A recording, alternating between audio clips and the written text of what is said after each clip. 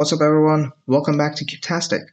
Now, today I've got a very interesting topic for you guys. I was watching this Cubehead video the other day where he compares Apple and GAN, and I kind of agreed with him. If you watch the video close enough, he says a little about GAN's ecosystem, and I thought that was very interesting topic to cover. We've seen more and more of GAN trying to be like Apple, but that was in terms of hardware, not mentally. If you ever watch my unboxing of the Maylong 3M, which you should because well, it's made by me. Anyway, in the video, I didn't like the cube a lot at first, but after setting it up, it got me times I couldn't get on any other cube I had. At this point, most of you might say, it should be a main by now, right? And that's the problem. We'll talk about the dark, well, it isn't really dark, but more appropriately an addiction to GAN cubes, if you would. Anyway, so yeah, the GAN ecosystem. So I like the Maylong a lot, especially after I lubed it. It was amazing, and for the price, it's better value than probably me or something. But anyway, moving on. So I really like this cube, but I don't like solving on it as much as I like solving on the Ganner SM. This cube is just over 3 years old now, but it's still my favorite cube to solve on. It doesn't give me the best of times, but I can go hours with this cube, like just solving. Now I don't do 3x3 anymore, mainly because I'm improving lot more in other events, but the SM makes me not forget 3x3 exists. Now, this is a problem. I'm not willing to switch to the Maylong just because of the solving experience. Coming over to Apple. Have you wondered why Apple users generally stick to Apple, or why Apple has the most loyal fan base? You might also know Apple users are notorious for being reluctant to try other operating systems. This isn't a coincidence. Apple always puts out the most refined products, be it hardware or software.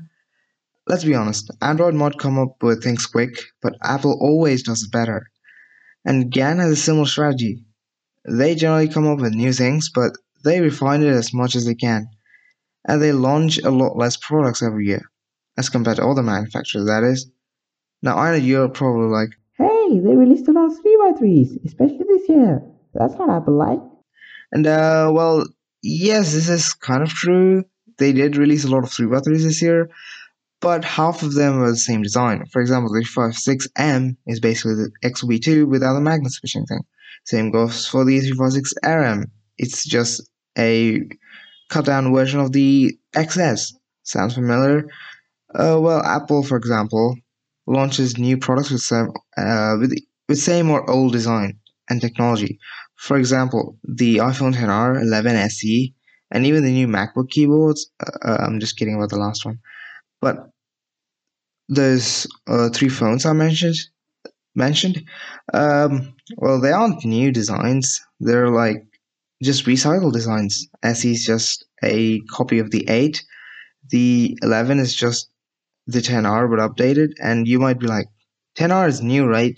No, it's just the iPhone 8, but bigger, and the screen's pretty much the same, except it's bigger as well. So, well, you can see the trend here. GAN's cheaper cubes are just recycled designs from older cubes that were really good.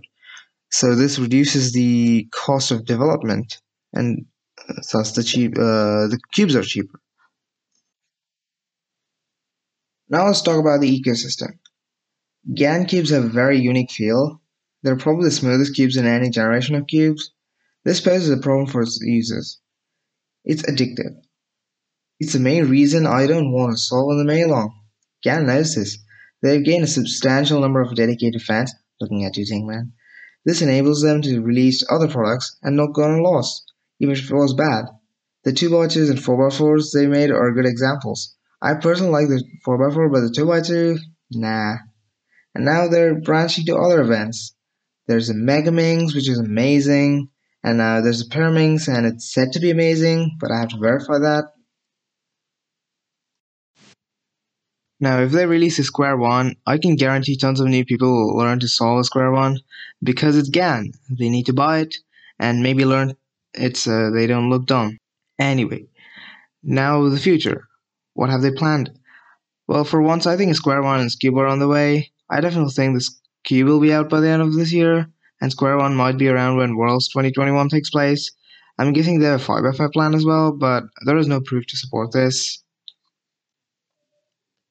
And now the conclusion. Should you buy a GaNCube and possibly get trapped with the ecosystem? I think if you can afford Apple products and you're everything Apple, then yeah. If you can afford it, then go ahead. GaN is a great choice. For the rest of us, it really depends. Are you okay spending double or triple the price of a regular flagship just to get something to get in a $25 cube? Go ahead. I recommend GaNCubes. They're great. If you can't afford them, it's fine. Moai is probably the closest to GaN you can get for half of it, or even 1/5 the price, which is crazy. But yeah, GaNCubes are expensive. If you're okay spending that much, then yeah, go ahead, spend it. It's totally worth it. GaNCubes are amazing. You'll probably break your PB. They're not lying. You will break your PB. Now, if you don't get a PB with a GaNCube that you got for like $60, don't blame me. I'm not guaranteeing a PB. I'm just saying if you're like not sub 20 yet, or if you're not sub 15, you'll probably break your PB because you'll probably be improving. But anyway, that's all for today, and I'll see you all next time. Goodbye.